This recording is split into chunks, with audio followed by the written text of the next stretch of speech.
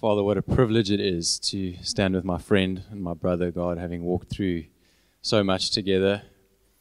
And, oh Lord, just hearing how you are working in their lives. Father, we bring the Hoatsons before you. We thank you for this precious family and all that they have sown and invested into this community, God. Thank you that as they go, they carry our hearts with them, Father, and we pray, Holy Spirit, that you would just come and speak through them this morning and stir our hearts to respond to you in obedience, Lord God, even as they are doing. In Jesus' name, amen. Amen. Thank you, my bro. Hello, guys. I think it's remarkable when someone stands up and speaks in another language, so well done. I really, sincerely, I think of having to try and do this in Afrikaans, and just hat off. Give it a go. I don't think it'll bless anybody if I do. And also, as I watch that silent thing this morning, I really am stirred, just with our God who so beautifully puts different gifts into the body. It's a marvel for me how He makes some people just so passionate about certain things, and someone else passionate about something else, and someone else doing this, and it's just it's so unique, and it stirs my heart. I just love how God. Don't you love that we aren't just cookie cutters of the same little one cookie cutter that God's got, and He just like had a production line like this, and just like sat there just making cookie cutters. So grateful that there's so much color and diversity and difference in the way that God has made us. So I haven't preached for ages, so just be aware. This morning I'm actually not going to preach. It's quite an unusual morning for us. So we're going to just chatting with our elders. We just felt there was a moment in. Hello, you guys. Welcome home. So good to have you back. But we just felt there was a moment where in our journey, just as God's been taking Kate and I as a family through some pretty crazy things. Some of you have been part of that story and tracking quite closely. Some of you I've never met, so you'll just have to endure. But we felt like there's a moment for us as a congregation to really, as we share our story, just to let it splash over onto you, actually, and just ask the question, what is God calling you to have faith for? What is it that God might be saying to you? And again, just like I've been saying about how different God made us, it's not cookie cutter. It's not all of us move to the UK, or all of us lead a church, or all of us do this. It's different. But God is calling each and every single one of us to be part of kingdom endeavors that do require faith. And so the question that I'm kind of leading with this morning is just, what is that faith? What is it that God's calling you to do? And actually, when you stop and think, what we're doing this morning is testimony. We do 2 testimony Sundays, usually a year. It's some of our highlights. And all you're actually doing is just going, hey, I saw whatever it might be. So let's think of a car crash, right? And the testimony of the person gets up in court. And what do? They say, this is what I saw. That's literally all it is. This is what happened. I was there. This is what I experienced. This is what I saw. And so this morning we just want to testify to the greatness of God in the process. And it just literally feels like we're almost, even though it's us and it's been so intimate and personal to our family, and we've gone through the highs and the lows of it, actually what we're doing is just going, this is what we've seen. This is what God has done. And that's what we want to hold high. So in March this year, we announced here in this building that we were going to the UK as a family. We felt God calling us there. And I was just listening to the sermon again this week and just marveling at how far God has brought us, and also concerned with how much still needs to be figured out. It was like those two emotions. But we started off with just speaking about God's call. And that's where it all began for us last year, October. And then how we weighed the call. And you can go and find this. There's stuff in there about how to just helpfully hear God. What do you do when God starts to speak in dramatic ways? Well, you go to some people who love and follow Jesus and will pray with you. And you ask them to help. That's weighing the call. It's asking for help. And then somewhere along the way, you say yes.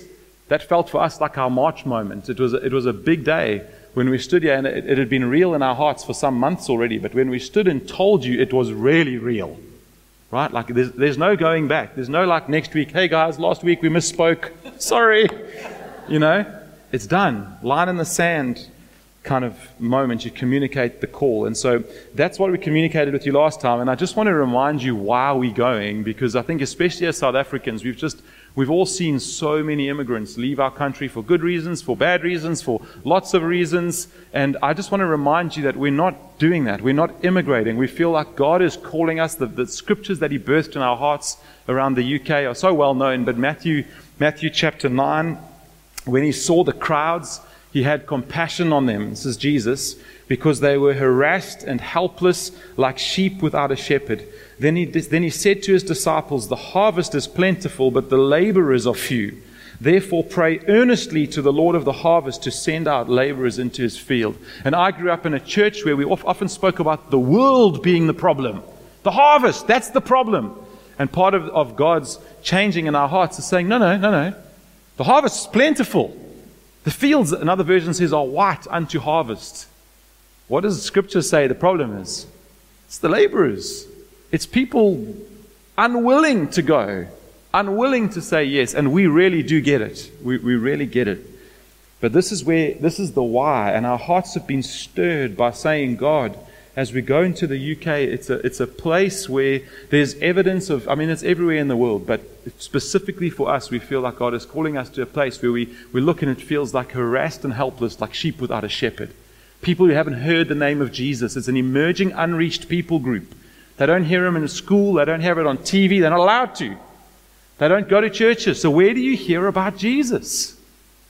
And God is going to send back from the roots of Africa, where people laid down their lives and their children's lives and sent from America and Europe and Germany, and that isn't Europe, and the UK, which is no longer, is it part of, yes it is, but Brexit, but that God's going to send back.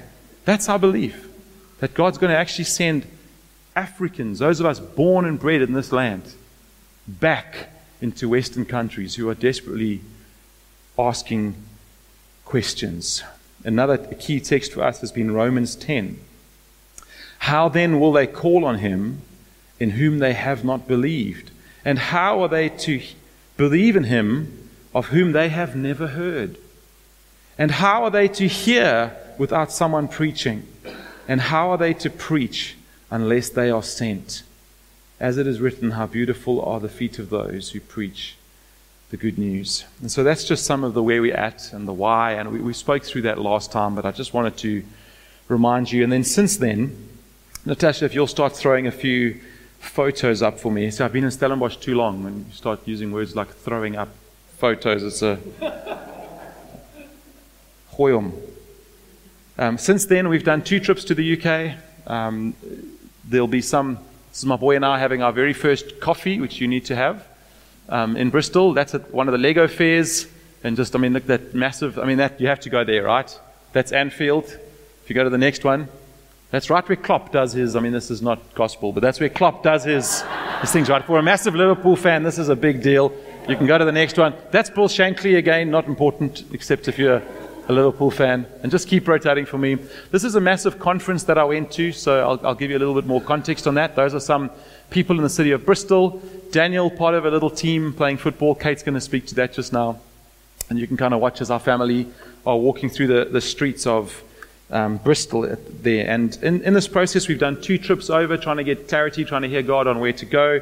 In the meantime, Gareth and Nadine have been not ordained officially yet, but they're coming to lead this church. That's all been settled. That was all unsettled when we shared it in March. We didn't know who was going to come. There's been loads of angst and uncertainty in us as a family and in our hearts. You know us, guys. We want to be real with you. We don't want to pretend it's some easy, happy-go-lucky thing when God calls you. It's hard. It's difficult. It's going to be, next weekend, there's going to be snot and trane for us. It's going to be a hard weekend. And the long and short of all of that is that we feel like God, and we can tell you more of the story, but if you go to the 2 maps for me, we feel like God is calling us right over there to Bristol, top left, if you don't know where it is. There's London for your orientation, and just over that's the River Severn, and just over on the other side of Bristol is Wales. So you're right on the edge. Will you do the one, Natasha, that's just a little bit more zoomed out? I think I put one in there. That was like that one, the one that's further zoomed out. There we go. So you can see Bristol over there, kind of center, slightly lower down, and you get a picture of of where it is in the UK. And in Bristol, we're going to be joining a church called City Church. It's a multi-site church. The guy that's actually leading it I asked him for a video this week. I'll play it for you in a minute. But why don't you just scroll to those pictures of the churches that we went to on the Sunday morning? That's not it. That's not it. That's it. That's one of their sites, a place called Bradley Stoke. You keep going. And looks quite like our signage, actually. Looks like a very similar font. And this is the building that probably the site that we will join is this one. It's incredible. Imagine worshiping in this building. I don't think I have a picture from inside because I had a video, but it wouldn't play. But it's remarkable. You go into these beautiful old cathedrals and there's people worshiping Jesus. I had a video of them just singing, "It's your breath in our lungs," which we sing so often, right? And you go across the world and they're singing the same songs, worshiping Jesus. It's just so similar but so different.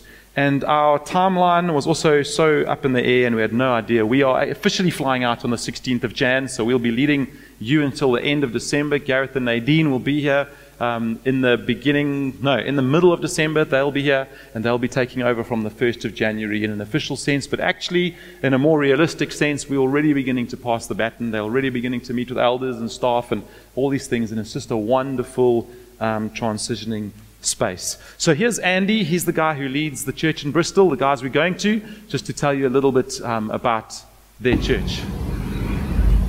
Hi everyone, greetings from City Church here in Bristol.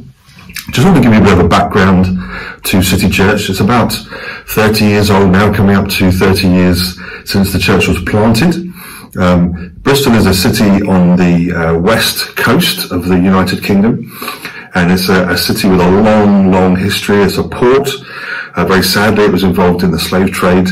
But it's also a city that's full of life and energy right now. So Bristol has 2 universities. It has teaching and training hospitals. It is a centre for industry. We build aeroplanes here, and Rolls-Royce has a headquarters here as well. It's a vibrant city full of life and full of energy. City Church, as I say, is about 30 years old. Currently we have 3 congregations across the city, and our vision really is to reach the whole of Bristol. And Bristol is a city of over 500,000 people, so that's a considerable task and challenge. But we want to do that by planting congregations across the city into the different communities around the city. It's also a city that's growing fast. So houses are being built here at a rate of knots, and that means that we need to reach into those new areas to share the gospel of Jesus. We're also a church which is passionate for those for whom life is difficult. We have our share of homelessness here in Bristol, and we have a considerable ministry to those folk throughout the city and beyond. So we're looking to share our faith, to help Bristol believe in Jesus. And in the last weeks and months, a number of folk have got saved, and we're baptizing fairly regularly at the moment. And so that's exciting too. So that gives you a bit of a background for us and for the city. It's a great place to live. People love living in Bristol, and we're excited for all that God has in the future for us here.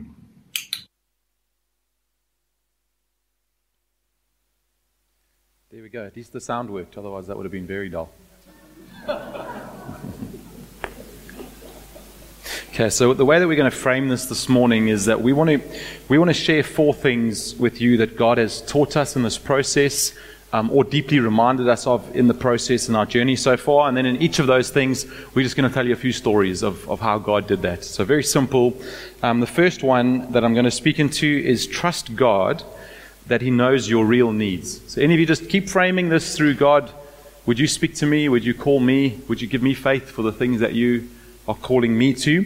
And in this process, I'm telling you, one of the things you're going to need to know is that you need to know that God knows your real needs versus your felt needs. Right? So in this process as a family, we've realized that our felt needs and what God knows we need are different things. And we hadn't realized that quite to the extent that we have in this process. Your felt needs are what you desperately need in the moment, what it feels like, what your emotions are telling you need to figure out. And it doesn't seem to be what God's all that interested in the process.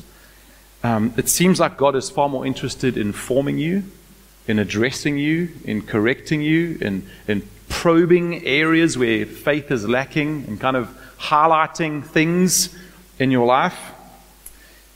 Again, I just want to say this has been our journey. It's not everyone's journey. Some people have huge clarity of where they're going to.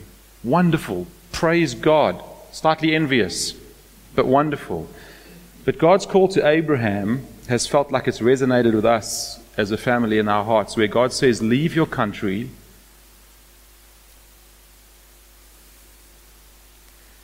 leave your people, leave your father's household, and go to the land I will show you.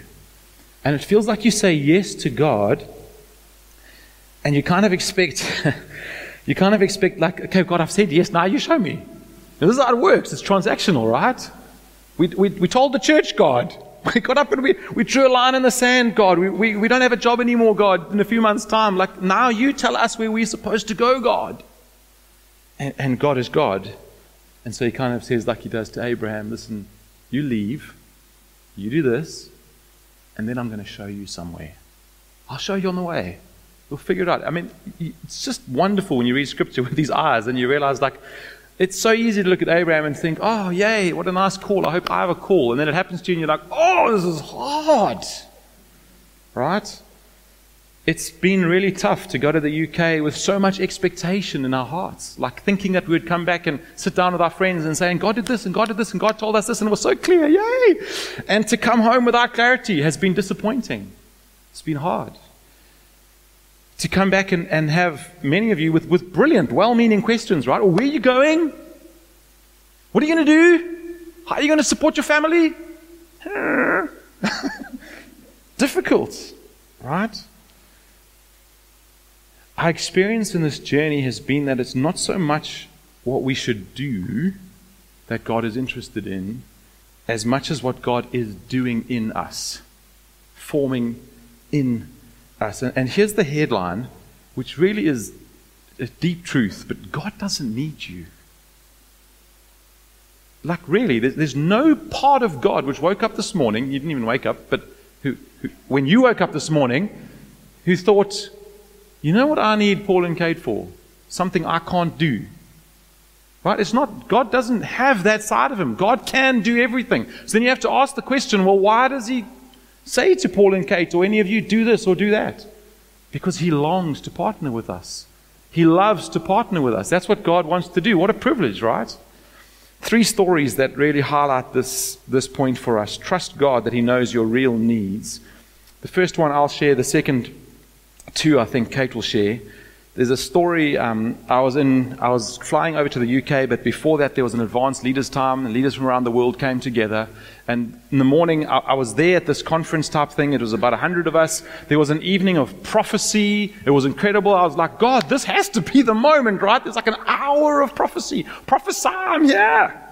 Tell me, The guys forgot to pray for us. They literally forgot to pray. They were praying for church planters, and they forgot. Like, it was crazy, this thing. And the next morning I was like walking on the beach and I was like, God, why are you not saying stuff? And I had this imprint in my mind. It's the way God speaks to me a lot with pictures.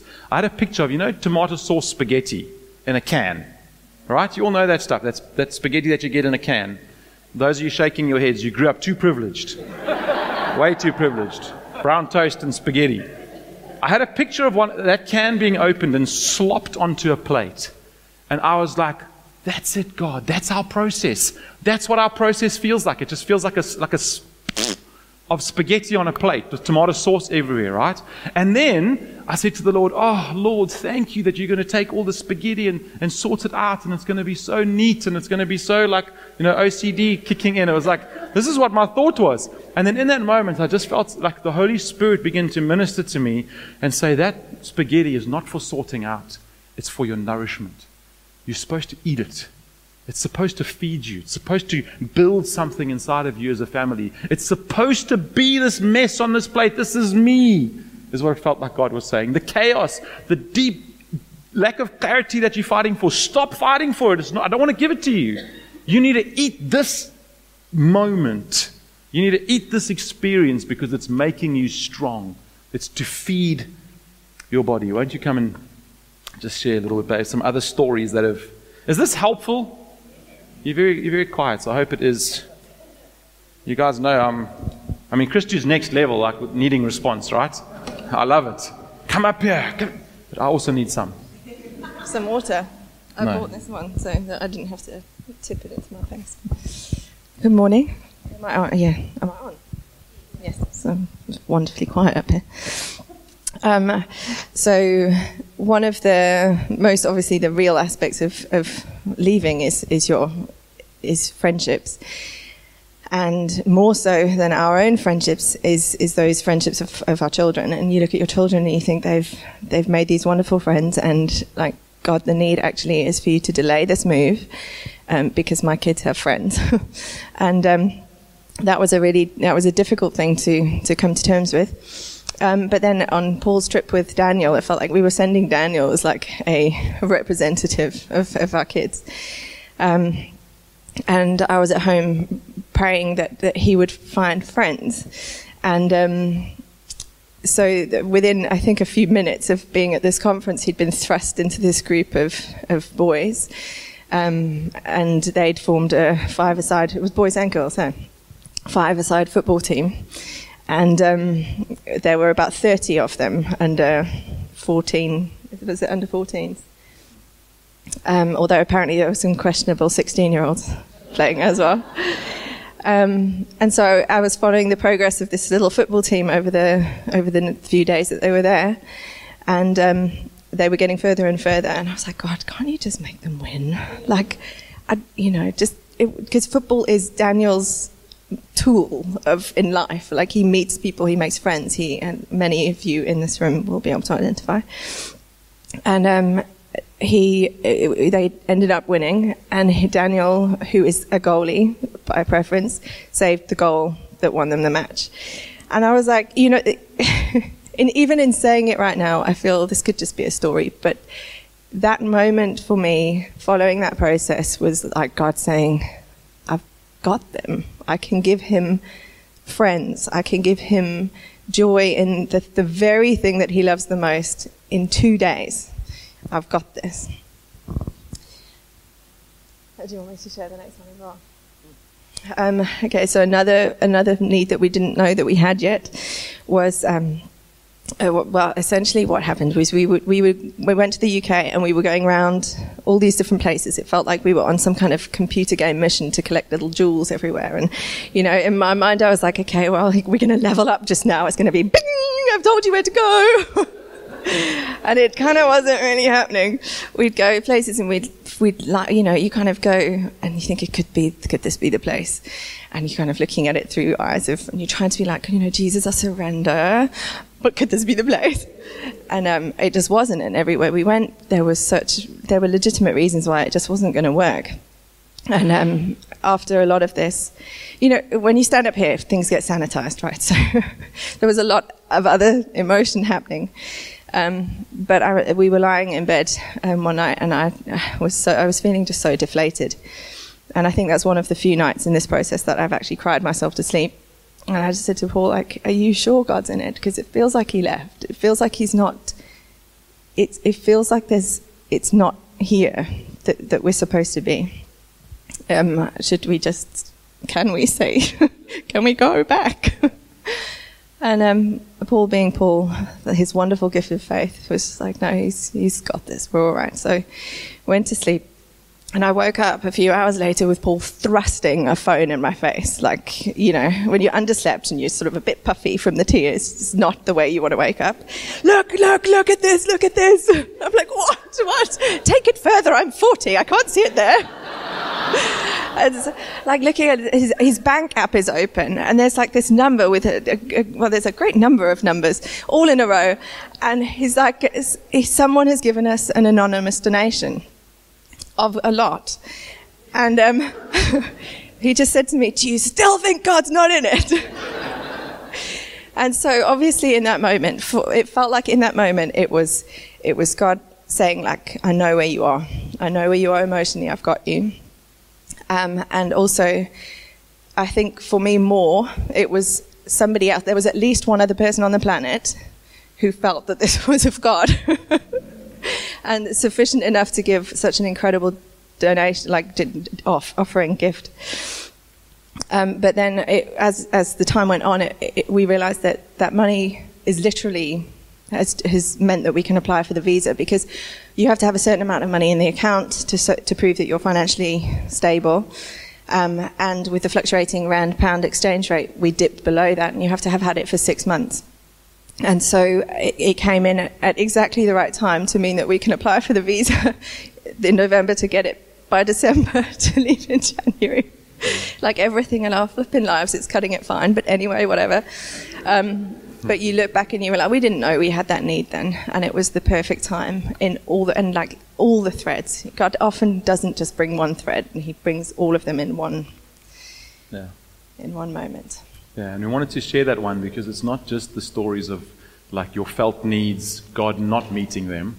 There's needs that you can't feel because you don't know that they're there yet. And this is one of those where it's the other way around, and the beauty of God knowing that you're going to need that thing in 6 months, and you're miles away from even having those conversations with visa people and figuring that out, but God is doing it months and months before, and in that moment you go, wow, before we knew, God knew. You know, which is obvious, right? But when you're actually living it, it's pretty exciting. It's pretty great. The next one we want to speak about is trust God in your mistakes and your doubts. I get to do this part because most of the mistakes have been mine. No joke.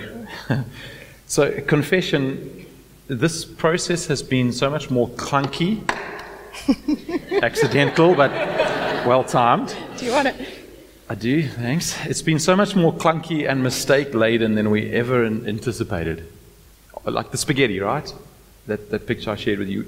We felt like a little bit stronger. So those of you here in the early New Gen days, I didn't log this until a couple of weeks ago, but the 12th of November is our farewell. We were welcomed in 9 years ago on the 14th of November. So it's to the Sunday. God does funny things with dates and things sometimes. But we felt like, we were quite a lot stronger than when we were there. Those of you who followed us back then, thank you for your grace. Thank you for sticking with us. We thought, well, we've matured a bit. We're better leaders. And we thought, well, that's going to transfer into this process. And we're going to be able to have like a really clean, really strong process, because now we're like stronger leaders, And the shock is that it didn't quite transfer. And as we were going through this process, we began to have these moments where we started to realize, like, this is the first time we're doing this, and we really suck. Like, we're not good at this.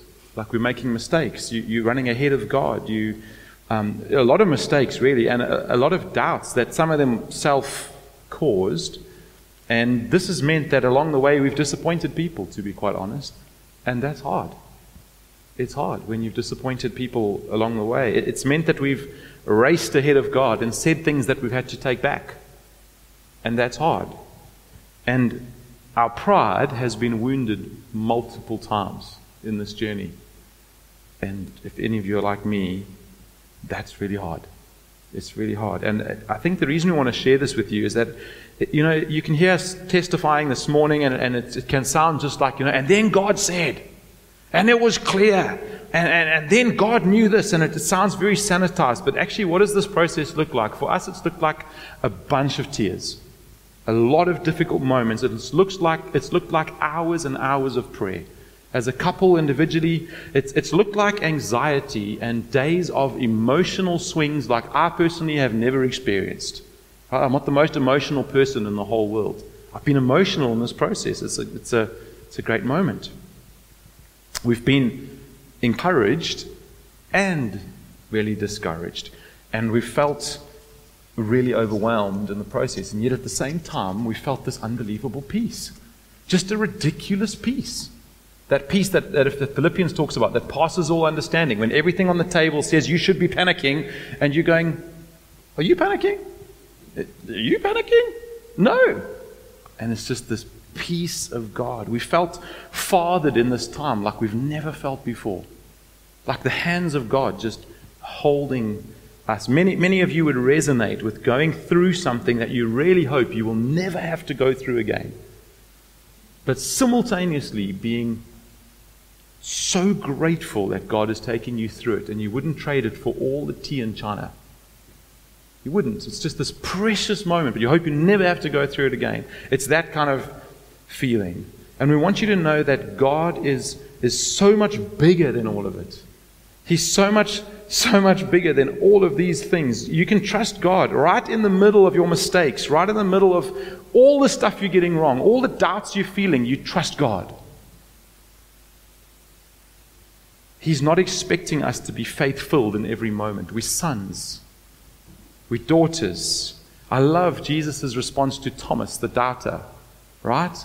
And Thomas says, I won't believe until I see him, until I put my finger in the hole in his hands, until I see, until I can touch him, I won't believe him. You know, I often think of then Jesus appearing to these disciples, and there's old Thomas, the doubter, standing there. What does Jesus do? I would have rebuked him. Thomas, I've been with you. You've seen miracles. You've seen me raise the dead. You've seen Lazarus. You've seen 5,000 people be fed from a few loaves and breads, and you still doubt? Jesus is so gracious. He says, Thomas, here's my hands. Touch them. Exactly what Thomas asked for, Jesus presents. He says, have faith here. And it feels like in our process that God has just been so kind in doing those things for us. And I think you probably don't have time. Do you have time to? Would you like to hear one or two of the mistakes you've made? You sure? A couple, and again, I'm sharing because I think I have made the most of them. One that I think is a really critical one when you're trying to hear God is we call it trigger target, or that's the language we've been using. I think God begins to stir something in your heart, and that's a trigger moment, okay? And you think like, we know God's saying something. God is beginning to do something. And then you jump to all sorts of assumptions, which are the target, because God's moving in your heart. Now it's like, oh, this is what it's going to look like. This is what it's going to do. This is where we must go. And you preempt that's the target. And actually what we found, and then as we've talked to more and more people that have gone through journeys like this, they've gone, oh yeah, that resonates. Yeah, that happened to us too. And it's this idea that as God awakens something in your heart, be slow to jump to, oh, that's now the target that we have to hit. Does that make sense? And that's quite a critical mistake, because when you get that wrong, it can be hurtful, deeply discouraging, etc. And then God's revealed a bunch of broken kind of faith ideas in me in particular. Just two of them that'll maybe help you as you journey through whatever God's got for you. The first one that was a real brokenness is me, that there's this idea in me that the harder it is, the more faith I need. Right? Like I must go at the hardest thing. Don't just go plant a church. Go plant a church in Ethiopia, among the least reached people. That's real faith. And if you're like a real mature Christian, then that's where you're going to go. No, real faith is hearing what God says to you and doing that. That's what it is. And so that's a huge mistake that God has just highlighted in like a chink in my faith. Another one is to put faith in the right place. And this is a little more tricky to explain, but it happened particularly around our children. As I was kind of saying, like, God, we'll take our kids into the worst of the worst places. We're not going to worry about that. We trust you with our children. And actually, I think it's entirely appropriate to have Kate, thank God for Kate in this process, going, I'm not so sure that that's where we start. So while you keep putting faith on the right side, you keep your ears saying, you keep your heart saying, Lord, we will go anywhere. But actually, it's also perfectly legitimate to really think hard through what does gospel community look like for our family? How do we settle well in the UK? What does planting perhaps in 3 years look like, rather than needing to plant right now because that's the faith thing to do? Does that make sense? And you're still saying, God, we'll go anywhere and do anything, but it's on the other side. It's not like you're leading with it because it now makes you feel like somehow you're more approved to God because you're prepared to sacrifice it all. Does that make sense? Kate's going to do the third one. Okay, so the third one is to trust God to make it clear, eventually. Yeah. God speaks. He does. And he doesn't speak as much as sometimes you'd like him to, or as clearly, or audibly would be super helpful. Never experienced that, but looking forward to it. But the biggest angst in this process has been waiting for those moments, and waiting for those moments to align together. So we're quite clear up front. We're moving. We're going to hand over One Hope. It all's going really well. We're talking to people, and no one's flagging anything. And so, like Paul said earlier, that we assumed that the next steps would just come. You kind of almost don't think about it, you just assume. And And then, this is you. So just another experience of that, walking around that conference, and something I actually just pulled out of my journal is, it's similar to what we've been saying, but around this area of trusting God to make it clear. I went one night on a walk, and it was late at night, and I couldn't sleep, and I literally started to feel like this desperation in me to like hear God. God, I have to hear you. I have to get clarity. Like, this is the moment, God. Like that kind of thing. They didn't pray, hey? Yeah, it was after they hadn't prayed for us. Yeah, you know. And I just felt God speak in that moment. It was, I mean, I'm condensing it into a tiny little sentence, but Paul, you do not need to be more desperate for clarity or strategy. You do not need more direction. You don't need what to do. I want you to be more desperate to trust me. And that feels like it's been our experience, that God is more interested in forming us than in informing us. That maybe, Han, will you just share some, like, where's it been the hardest? Like, where's this lack of clarity been the hardest? It's been the most uncomfortable, I would say, in our marriage. We mercifully, by the grace of God, haven't fallen out a great deal over this, and we're pretty different people. We've had our fair share of conflict within our marriage, and it hasn't felt like that. It's felt hard, because I think we were both hearing or feeling like we were hearing different things. And my trip in March predominantly to Wales, Paul first felt the stirrings towards the UK when he was in Wales, and the trigger target thing that he was speaking about now, we got confused. Well, yeah, in hindsight, it seems that we were confused over so that the trigger was in Wales, and we assumed that therefore Wales was also the target. And so I went thinking like this is where we're going to be. Everything was planned as if this is what I was looking at properties, I was looking at schools, but it just felt, as I was there, it was like God hadn't left, but it's almost like, it's so impossible to explain. I feel like I should have been Greek. They've got loads of more words, but it's like the cloak of the call had just been taken off. It was like I saw people, they were doing amazing things. These are the people in Ethiopia, you know, they're the people in the hard part of the UK where there's deprivation. And I just marveled at what they were doing, and I got so excited to think that we could join, and then it just felt like God was saying, I'm not giving you the grace for this. And yeah, I think that's as far as I've got in distilling the process with some hindsight.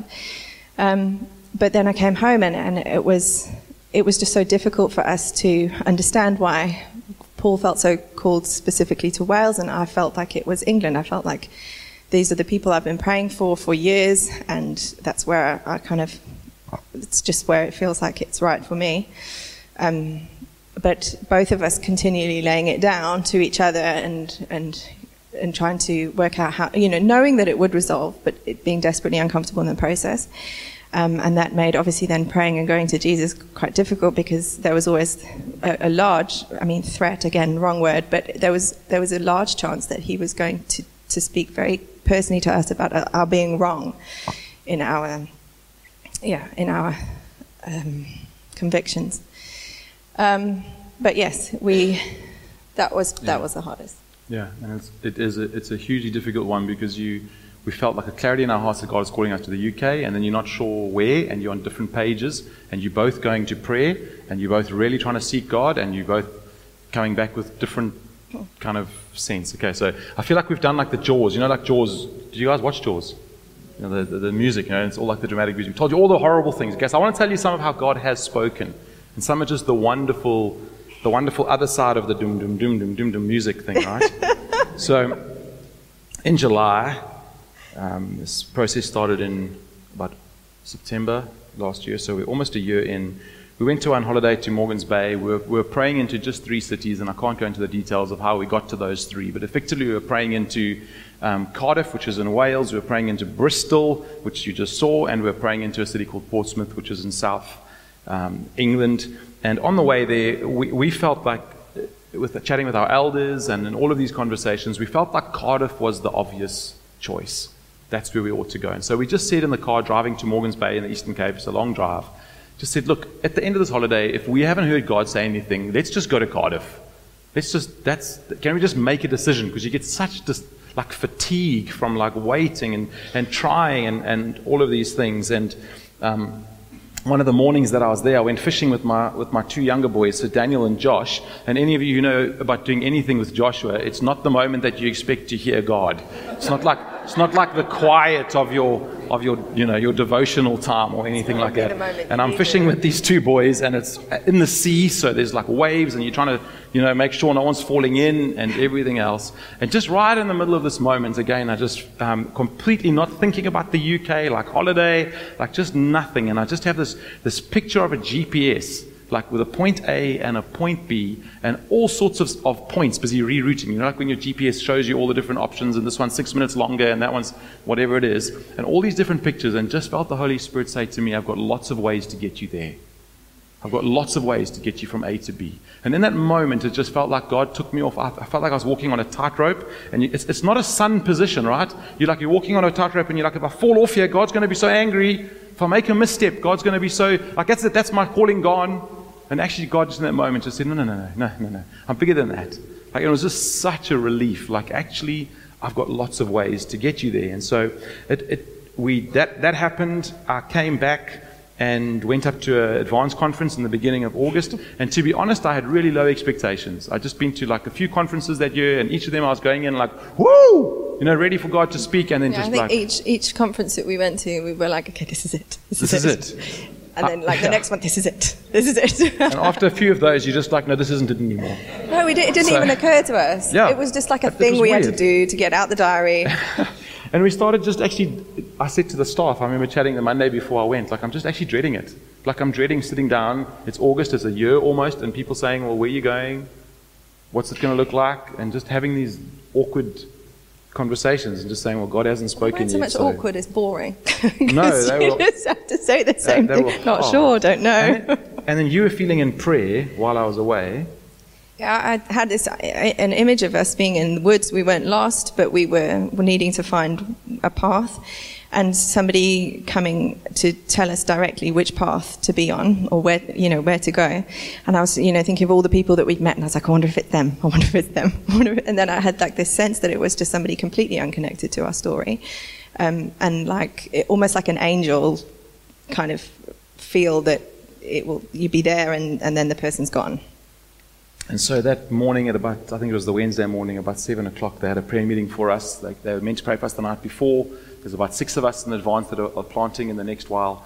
And we got into a room, and about 20 people got around us, and I was actually there, Kate wasn't there, and just praying. And at the end of that time, a guy that I'd never met, I don't know his name, he's an elder in one of the churches. I did check him out just to see that he's credible. Just came up and said, like, God's used me in the prophetic before, but I'm really nervous to share about. I said, I don't share about where people should go, and I don't share about who people should marry. That's what he said. It's a good kind of prophetic line, right? And then he said, but I feel like God's told me an exact city for you guys to go. And no one knows that we're praying into these 3 cities. So I literally, in my kind of low expectation, I just said, well, we're praying for 3 cities in the whole of the UK, which I've subsequently found out is just England and Wales is over 1,000 cities and large towns. So your odds are not strong, right, of being the right city. And he just says, Bristol. I just feel like God is calling you to Bristol. And I was just floored. I missed the next session. I went to our room, and immediately, just so you're aware when you're going through this process, immediately I thought, I wonder who told him. Right? We ask and we pray and we cry out to God to speak to us, and then God speaks in the most clear, most abundant way, and our first response is, awful. And then I just went walked by the river, and I just began to pray, and I just felt this, just God just beginning to stir. This is me, this is me, this is me. Phoned Kate, excited but nervous and scared. We've never been to Bristol. I don't know Bristol. On the Google, what's happening in Bristol? What is Bristol? And I came back, and just God in his beautiful sovereignty, the guy that was in Cardiff, who we love and had been journeying with, and that felt like the obvious place to go. I phoned him and I said, listen, Owen, this is what's happened. and there's a prophetic word. We're going to fly over. We're going to go to Bristol. We're going to check it out. I don't know what's going to happen. And he said, Paul, that's so interesting. He said, 2 weeks ago, I had a dream, but I didn't feel released to tell you. He said, I had a dream. I wrote it down on the morning afterwards, and he sent me what he wrote. And in his dream, he said, last night, I walked with the Hoatson children. He doesn't know them. I walked with the Hoatson children around various cities in the UK, and it felt like God said there were lots of options. Remember my GPS picture? Lots of ways to take them. And he said, one of the cities that I walked you through was the city of Bath, which is right next to Bristol. These cities are like they're going to be connected eventually as they keep going. So that's the only one he wrote down. So the only one I remember was there. That area is where I walked your kids around. Isn't God amazing?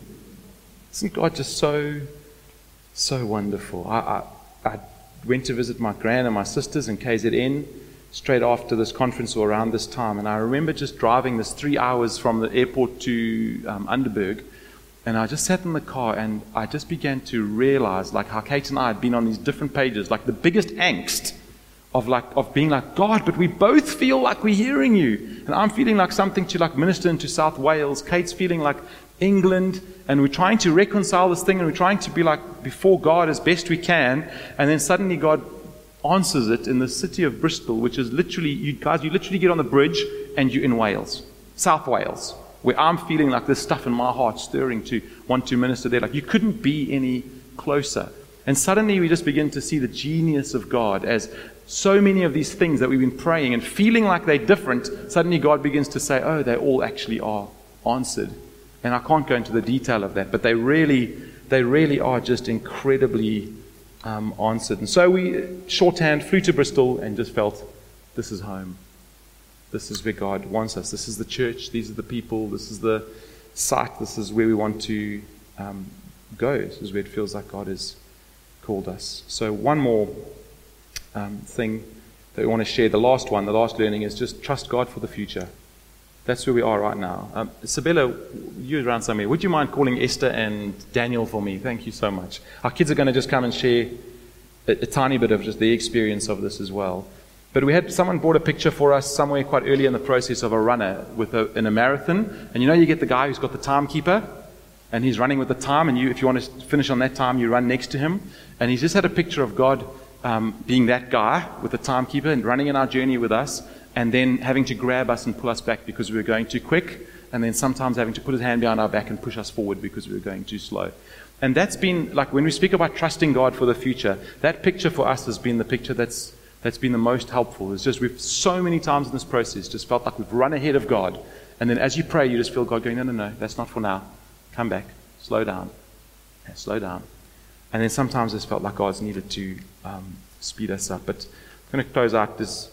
Trust God with the outcome. There's so much coming up for us. Practical realities. They're crazy. I wish I could tell you some of the details, but just work, house, new country, new culture, all these things. Some of you in the room have done this, guys. We're not all South Africans here. Some of you guys, the Hardings, think of you guys, the Kerns, Mozambique, South Africa, all over the place. Hello, Hardings. Moved your families, done this thing already, and that's what's ahead of us. And so this week I read Hebrews 11 verse 8, again about Abraham, and it says, it was by faith that Abraham obeyed when God called him to leave home and go to another land which God had given him as his inheritance. He went without knowing where he was going, and then this part really hit me. And even when he reached the land God promised him, he lived there by faith. For he was like a foreigner living in tents. And it's just like, oh God, it's not, you don't reach the end of faith. Abraham got there, and then he still had to have faith. And he still had to trust God. And that just feels like our story. And there's a quote that Ali sent me from, I think it's from her in-laws, I think you said, Elle. God delights to take responsibility for our acts of obedience. Isn't that beautiful? God takes responsibility. When He asks us to be obedient, then it's on God to worry about the rental price in Bristol. Then it's on God to worry about friendships for our children and schools and these things. Then it's on God. All we can do, it's Christianity 101, all we can do is just listen, obey. Listen, obey. That's it from me. Okay, 2 final thoughts from me then. Is building on what Paul just said. Essentially, when it all becomes too much, because I do like to help God with worrying, But when that becomes too much and I find my knees are weakening and my breath is shortening, the thing that stops me and pulls me back is to remember that I am only responsible for my obedience. I'm responsible for nothing else. And he will take care of that. And so, it's simple, but very, very difficult. But it is at least simple. And then an encouragement in this. So obviously, it's not all the ends are tied. And with the difference of, where we should go and how we should do it and agonizing in that, am I faithless? Am I not submitting my will to God? Am I not laying my life down? Am I not submitting to Paul? All of these questions.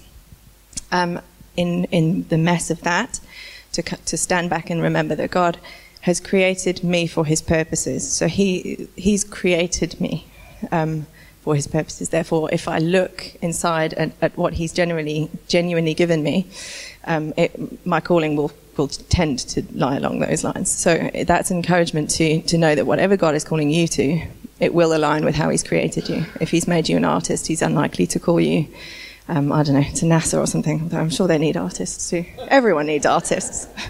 But yeah, take that and let God use that for you, because I think sometimes there's a lot of pressure to conform to the whole cookie cutter because it's nice and easy. Well, indeed. So it feels like a little bit of spaghetti on the plate this morning. We're all over the place trying to tell you our story, trying to encourage you, trying to get it out the best way we can. It's nebulous things, it's hard things, but hopefully in all of that, God feeds you. God encourages you, whatever journey you're on. Our kids are going to just get interviewed quickly by Sarah. It's going to come and just do a quick interview with them. If you do need to go, please feel free. We know it's a little bit late, and you could have anticipated that with me being up here. But we just would love to give them a little bit of space to just share what God's been doing in their hearts. Thank you, One Hope.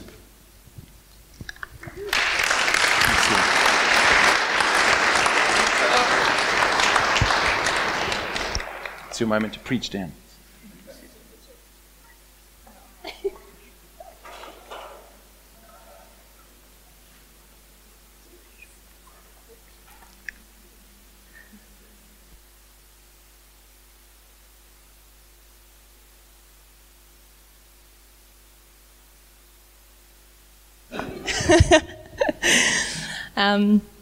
I just want to say something quickly, because my heart, I was sitting there knowing, obviously, we know we were going to do this, but my heart's like beating out of my chest, and that doesn't usually happen.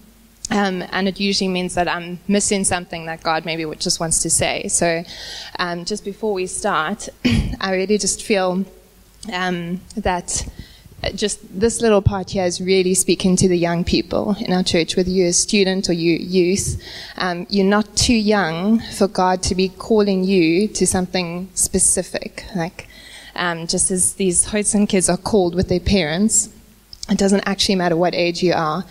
God might be wanting to use this moment to say something to you specifically about your calling and purpose. It doesn't need to come from your parents first. So anyway, just to preface that. Okay, so we've rehearsed this. We know what we're going to say. So who is your favorite babysitter? Auntie Sarah and Uncle Petey, without a doubt. Auntie Sarah and Uncle Petey. Auntie Rebecca. Daniel minus points. Okay, another fun question. Do you, when you get an ice cream, do you bite the ice cream like an absolute caveman, or do you lick it how you're supposed to? I had braces for like 3 years, so literal metal on my teeth, so biting is not an option. If it's like been in the freezer for ages, or if it's like a Magnum, then you're left with no choice, you have to bite it. But if it's been out for a while, then you should lick it. If you bite it, you always get a brain freeze. You have to lick it. There's no choice. Words of wisdom from the Hoatsons. Cool guys.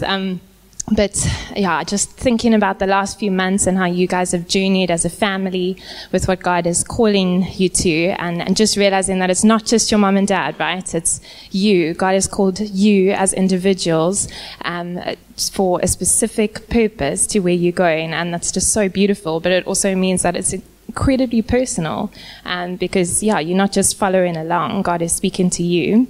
So through this process, what have been your guys' a big fear or biggest fears? And through that, have you learned anything about who God is? Yeah. Does that make sense? So I fear what I don't know and what I can't control. So I've really had to wrestle with God and surrender my future to Him. And it's like simple things like, well, what I'm going to choose at A level, but it feels so big. And I think that I found deep encouragement in zooming out and knowing that this isn't about me. There are thousands of stories that God is weaving together for His big plan. And so He's got me and He's got my family, and He has something good for us. I feel that I've had probably the least fear out of everyone. Like the whole family. No, it's not like that. I have not feared anything, and that is what I've learned from God. He wouldn't have us like be terrified, because then we wouldn't be able to achieve anything. So I've not feared very much. Probably making friends, but I feel like He's really answered that prayer already. It's like He's promised me I'm going to make friends. And that prayer was really answered when we went to Bristol. And I found some people that I really liked and that I can really trust.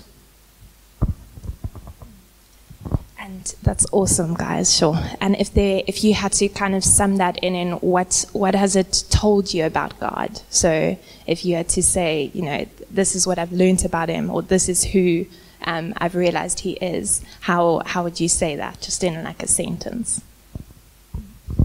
God is in control. God is always with us. That God keeps His promises. Yo, you guys should definitely preach. Awesome. Give it up for the Hoatsons kids.